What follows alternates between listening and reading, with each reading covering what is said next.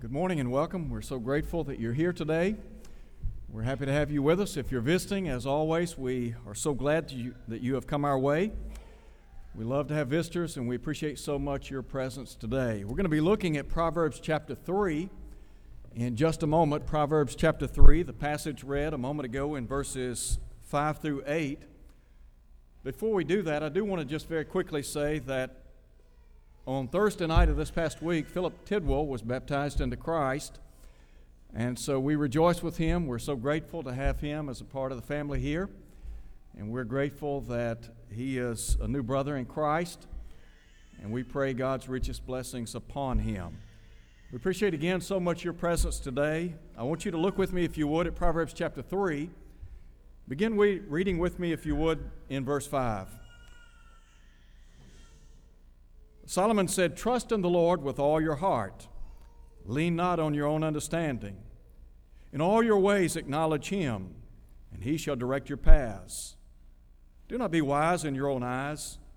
Fear the Lord and depart from evil. It will be health to your flesh and strength to your bones." I don't know of anybody that embarks upon life with the attitude of wanting to fail.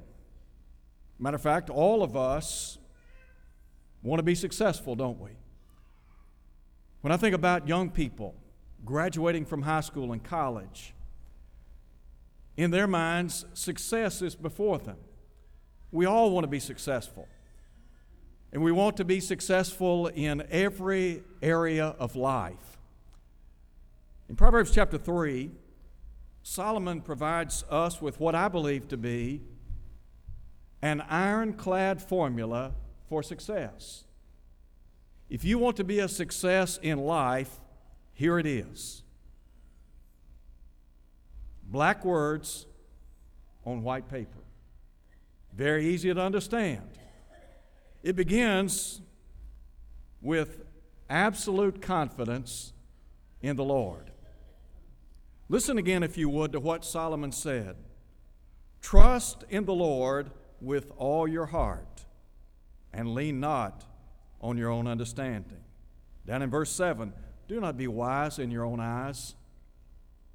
I think first and foremost, what Solomon is saying is that we need to learn to trust in the Lord. Now, again, you want to be successful in life? You want God's formula for success in your life? Here it is. First, it begins with absolute confidence in the Lord. That means what we have to do is learn to trust in the Lord. Could I ask you a question? Do you trust strangers? I doubt any of us would trust someone who would approach us on the street corner and begin asking us to do certain things for them. Why? Because we don't know them. Do you trust the Lord with all your heart? Before you answer that question, let me qualify it with this. If you don't trust the Lord with all of your heart, there's a reason for that. You don't know him. You see, you don't trust someone you don't know. Those of you that are married, I have no doubt that you believe your mate has your back. You have absolute confidence in your husband or your wife. You believe that what they tell you is true, been tried and tested over and over and over again. And you trust your mate because you know your mate. Well, if you know the Lord, you'll trust him. Solomon is saying here, look, you want to be a success in life, you want to enjoy a good life, a blessed life, then you need to first and foremost learn to trust God. Now, how do you begin that trust in God? Well, you've got to know him, and the only way to know him is to read and study his word, isn't it? Do you remember Paul said, faith comes by hearing, and hearing by the word of God. You see, when you begin to read and study the life of Jesus, and you begin to read and study and meditate upon the ways of God, what happens? You begin developing faith. And you begin trusting that what the Bible has to say is indeed true. And what does that do? It leads to obedience in life, doesn't it? I think about those of us that have obeyed the gospel. We obeyed the gospel because we came to the conviction that Jesus is the Son of God, that He is exactly who He claimed to be in John 8, verse 24. We came to realize that a life of sin is not for us. And so willingly we walked away from sin. We call it repentance. That's what Peter said on Pentecost Day in Acts 2, verse 38. And then we confessed with our mouth what we believe in our heart, that Jesus is the Son of God, just like the eunuch did in Acts 8, verse 37. And then we were immersed in water so that all of our sins could be washed away. And we began this life of trusting God, looking to Him for guidance and direction in life. And so first we have to learn to trust in the Lord. And again, you don't trust somebody you don't know. And so if you don't know the Lord, you can't trust Him. But if you know Him, if you believe what is recorded in this book, then you trust Him, don't you? Because ultimately, when you trust somebody, you love them. And so if you know the Lord, you trust Him. To trust Him is what? It's to love Him. Now, there's a second thing. First, we have to learn to trust the Lord, and then secondly, we have to live in trust of the Lord. Sometimes this is easier said than done. Learning to trust the Lord, but then living in trust to the Lord. Life can present us with so many different obstacles. And you think about the ups and the downs, the highs and the lows, the joys, the frustrations. How many times in life have you felt like you're on this mountaintop? You've crested the mountain, and then a few days later, you're down in the valley. Ups and downs, highs and lows. Sometimes people judge the success of their life based on their joys and frustrations, their successes and failures. And I'm talking about those material and physical successes and failures. There has to be something more than that, doesn't it? Let me give you a couple of examples of people that learn to trust the Lord. First, I think about Job. Job was a unique individual. As a matter of fact, the Bible tells us in Job chapter 1 that he feared God, he turned away from evil. Job was a good man. And yet, if you are familiar with the book of Job, you know that Job, in a very short span of time, faced a number of obstacles in life, didn't he? Job said in chapter 14, verse 1, "Man born of woman is a few days and full of trouble." I want to ask you a question today. Was Job qualified to pen those words? Yes, he was. You want to talk about somebody that went to the school of hard knocks, that knew what it was like to be kicked around the block a time or two? Job was that man. The Bible tells us he lost 10 children, and then he lost a great deal of his wealth. And then you add to that the fact that he lost his health. And if that weren't bad enough, the Bible says he lost the support of his own wife. She said, "Curse God and die." And Job said, "You speak as a foolish woman speaks. Shall we not receive good at the hand of the Lord? Shall we not receive adversity?" Over in chapter 13, verse 15, here's what Job said. It's a remarkable statement. In light of all of these difficulties and trials that he faced in life, here's what he said: "Though he slay me, yet will I trust him." Learning to trust the Lord. And then living in trust to the Lord. Let me call attention to Psalm 56 very quickly. Look at Psalm 56 with me. I want you to see something here. We talk about living in trust to the Lord. In Psalm 56, we have a psalm of David. And David was, as you know, a great king, a warrior. David in Psalm 56 said, "Be merciful to me, O God, for man would swallow me up. Fighting all day he oppresses me. My enemies would hound me all day."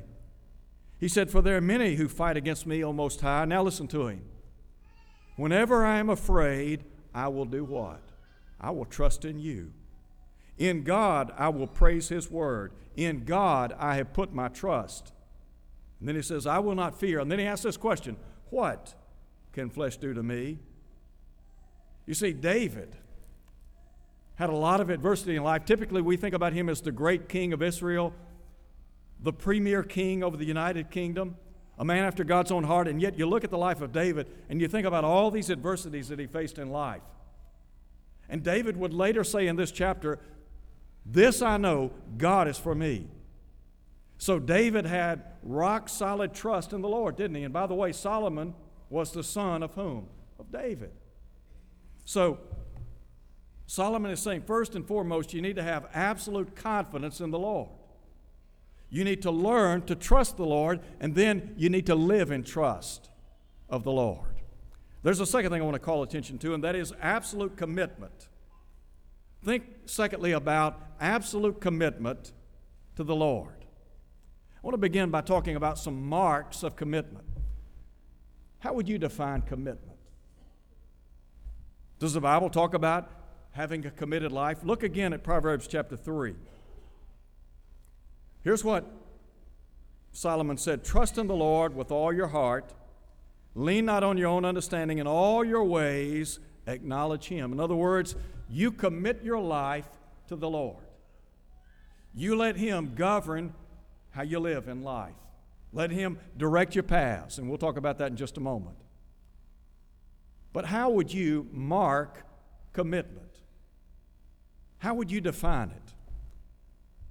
Let me just share with you some things that I believe help to mark out a committed life by way of Scripture. First, it begins by allowing the Lord to have a presence in your life. When I talk about the Lord having a presence in your life, I'm not talking about some type of just annual pilgrimage to a service. I'm not talking about giving the Lord a slice of your life, but rather what we're talking about is allowing the Lord to have 24/7 presence in your life. Do you remember the Apostle Paul in Colossians chapter 3 at verse 4? When he talked about Christ, he said, when Christ, who is our life. If you looked at the life of Paul, you know what? Here's one thing that could be said about him. God had presence in his life, day in, day out, through struggles and through triumphs, through the highs and the lows, through the joys and the frustrations of life. As a matter of fact, in Philippians chapter 1, one of Paul's prison epistles, here's what he said, for to me to live is Christ, to die is gain. All he's saying is, look, for me to live in this flesh, in this body, to go about my daily affairs, it's all about Christ. Why? Because he has a presence in my life. Not only does the Lord have a presence in your life, but he has possession of your life. In other words, he's the one calling the shots. He has the possession of you. In 1 Corinthians chapter 6, here's what Paul said. Know ye not that your body is the temple of the Holy Spirit, which is in you, which you have from God? He said, you're not your own. You were bought with a price. And so he said, glorify God in your body and in your spirit, which are God's. You ever ridden with a person that, like a better way to say it, backseat driver? You ever tried to drive and somebody in the back seat and they're trying to tell you how to drive? You enjoy that? You know, to me, when I'm driving, I want to drive. You know, if they want to drive, they need to get their own car. Well, sometimes, is it not the case that we try to tell God how to drive the car, so to speak? What we need to understand is God needs to be in the pilot seat. We need to let him drive the car. Why? Because we belong to him. He's the one calling the shot. It's not me. God's not my co-pilot. He is my pilot. He's the one steering the ship, isn't he? So you think about the Lord having a presence in your life, the Lord having possession of your life, and then what about the Lord having preeminence in your life? I love the words of Paul in Colossians 1:18. When he talks about Christ, he said, that in all things he might have the preeminence. When it comes to life, when it comes to the life of a Christian, it ought to be all about Christ. It ought to be about Him having the preeminence in our lives. And then there's another way to mark commitment, and that would be for the Lord to be the passion of your life. And by that, I simply mean He's the love of your life. You see, Jesus comes before anything and everything. The Bible tells us we're to love the Lord our God with all of our heart, soul, and mind. That's what Jesus said, Matthew chapter 22. He wants us to love Him and to love Him supremely. It really begins with God at the top, then family, then you can just go down the list. But ultimately, God is at the apex of life. God is the center of our affections. And then finally, another way to mark commitment would be priority. Here's what Jesus said, seek first the kingdom of God and His righteousness, and all these things shall be added unto you. In other words, putting first. Make the Lord the priority of your life. Let everything center or revolve around Him, right? Revolve around Him. He's the hub, so to speak. Now, there's a second thing I want you to see in this point.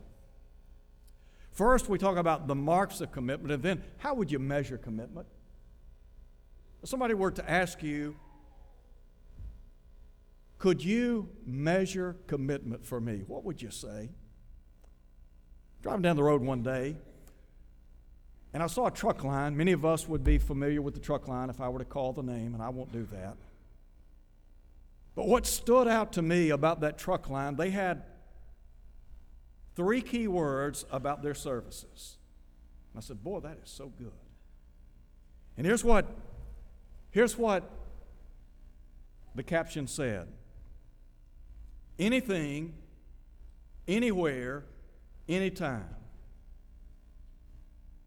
Listen again.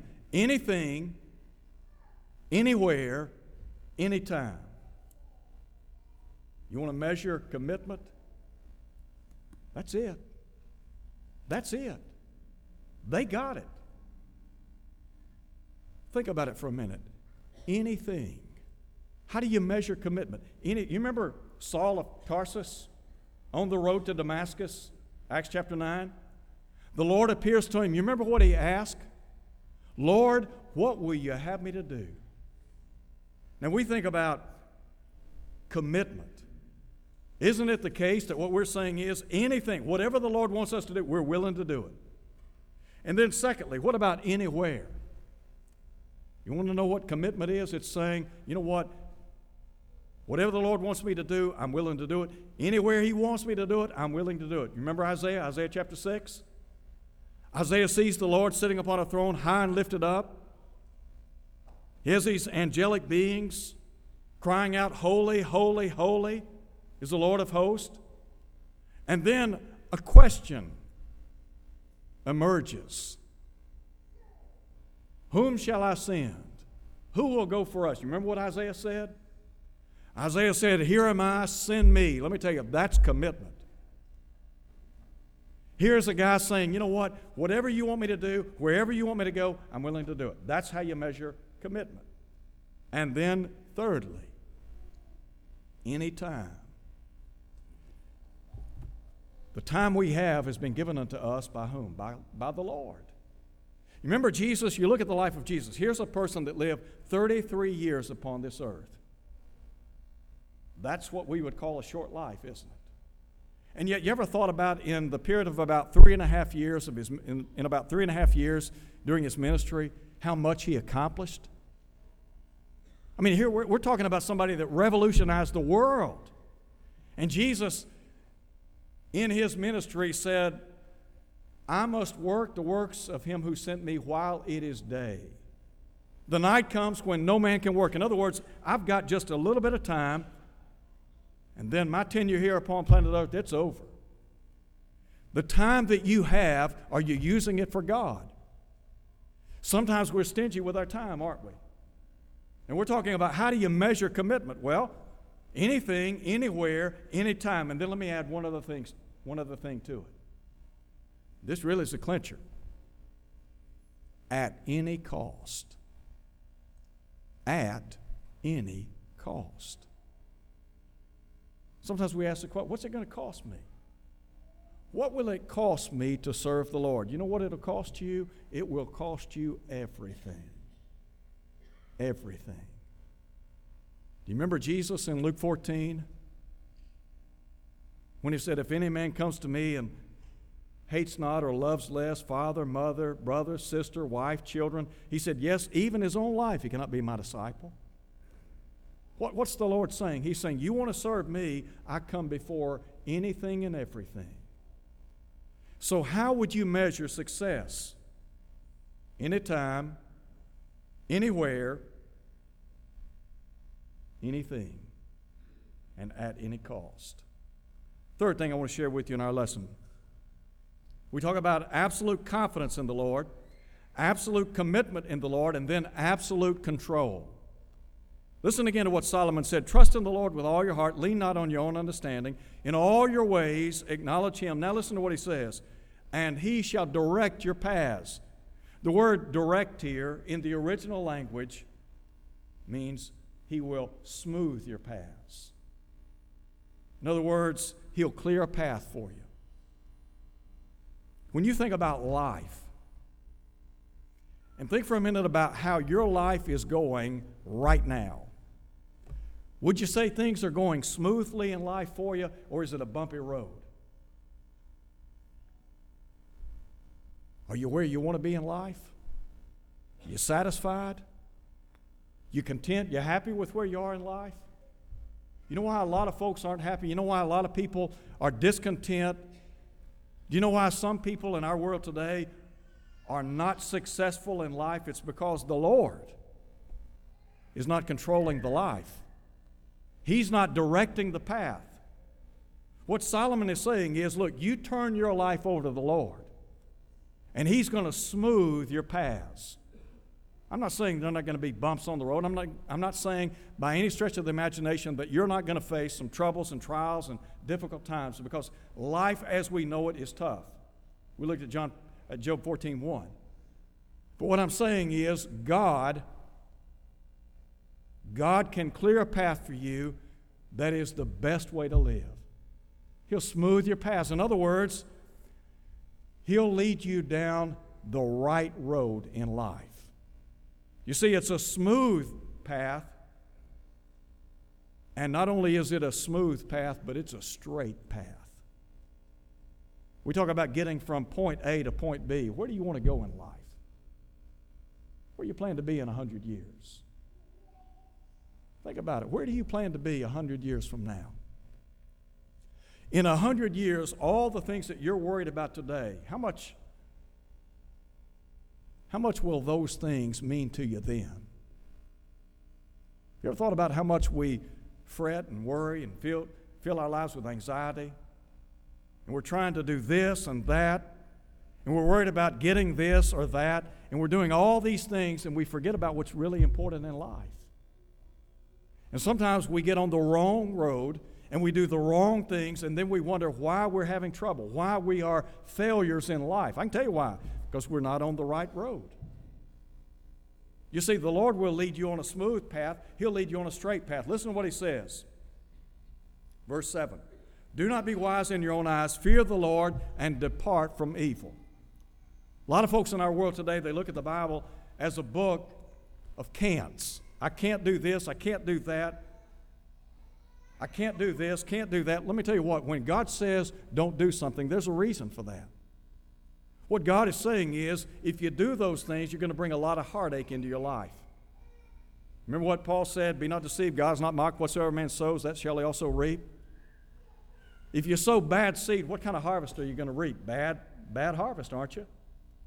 What Solomon is saying, and listen, Solomon is writing to his son. He's speaking to his son here, and he's saying, look, you want to enjoy success in life. then let the Lord control. Let Him direct your path. Why? Because it's going to be a smooth path. And then secondly, it's going to be a straight path. He's going to get you where you need to be. You want to go to heaven? You better stay on the straight and narrow. You better follow what the Lord... We talk about trusting the Lord, knowing the Lord. How do you know the Lord? Through His Word. How do you know how to get to heaven? His Word. It's our GPS. It'll get us from here to heaven. And then there's another thing very quickly. It is a sensible path. Listen to what he says, verse 8. It will be health to your flesh, strength to your bones. The body is a marvelous piece of work, isn't it? The psalmist said that we have been fearfully and wonderfully made. It is an amazing thing to have a child. Probably one of the greatest joys in life is to have a child that is truly bone of your bones and flesh of your flesh. I mean, this is a part of you. And you think about that little baby in the womb. I remember when Nancy was pregnant, and I got a book, and I watched week by week the growth of that baby. And you think about that baby and that umbilical cord. And that baby is being nourished through that umbilical cord. And it makes sense, doesn't it? That baby is nourished and cared for. Well, what Solomon is saying here is, look, you trust in the Lord, you put your confidence in Him, you commit your life to Him, you let Him control your life, what's it going to be? What he's saying is, it's the best way to live. It will bless your life. Just like that baby in the womb is being blessed by nutrition from his own mama or her own mama. You live for the Lord, and He will bless your life immeasurably. In closing, where are you in life? Sometimes we try to quantify success. What the world says is success doesn't necessarily equate to what God says is success. It might be right now that you're in this assembly and you're thinking, you know what? My life's a mess. My life's anything but a success. Oh, maybe I'm successful in business, and maybe I've done well in school, and maybe I've got this going for me and that going for me, but deep down in my heart of hearts, I know I've failed time and again. And I know the one factor that is not a part of my life that I need is God. Could I say to you, there is a void in you. If God's not in your life, there's a void. And nothing in this world will fill that void. We're reading the words of Solomon, and you can go back and read the book of Ecclesiastes this week. And you can read about Solomon and all the things that he discovered in life. Solomon tried a lot of things to make him happy. And every single time Solomon realized these things don't make me happy. You can have a lot and have nothing. You can have nothing and have a lot. And that is, your life's God-centered. So Solomon said, here's what life's really about. Fear God, keep His commandments. He said, this is man's all. In other words, this is what life is all about. That's success. Now, we talk about success and failure. Imagine 100 years from now, we're out into eternity, and we're awaiting the judgment. And then one day we stand before God, and the books are opened. That is, the Scriptures are opened. Another book is opened, which is called the Book of Life. And we're judged. Success is hearing these words, well done, good and faithful servant. Failure, depart from me, you cursed, into everlasting fire, prepared for the devil and his angels. So we talk about success and failure. Success, In the here and now, live for God. Success on the other side is living for God. If you're here today and you're not a Christian, I want to encourage you to come to Christ. There's no other way to live. The Bible says, "For God so loved the world that he gave his only begotten Son, that whosoever believeth in him should not perish but have everlasting life." Won't you do what they did on Pentecost Day? What did they do? They believed Jesus to be the Son of God. They repented of their sins, Acts 2:38. They were baptized into Christ, Acts 22:16. All their sins were washed away, and God put them in the church. Why the church? Because that's the institution where the saved reside, Ephesians 5:23. And if you'll do that, you'll be well on your way to heaven. You will live, as Paul said, in hope of life eternal, which God, who cannot lie, promised before the world began. If you're not faithful to his cause, let me tell you what, you got a great opportunity right now. We'd be happy as a family to pray with you and for you, and God will abundantly pardon, 1 John 1:9. Won't you come as we stand and sing?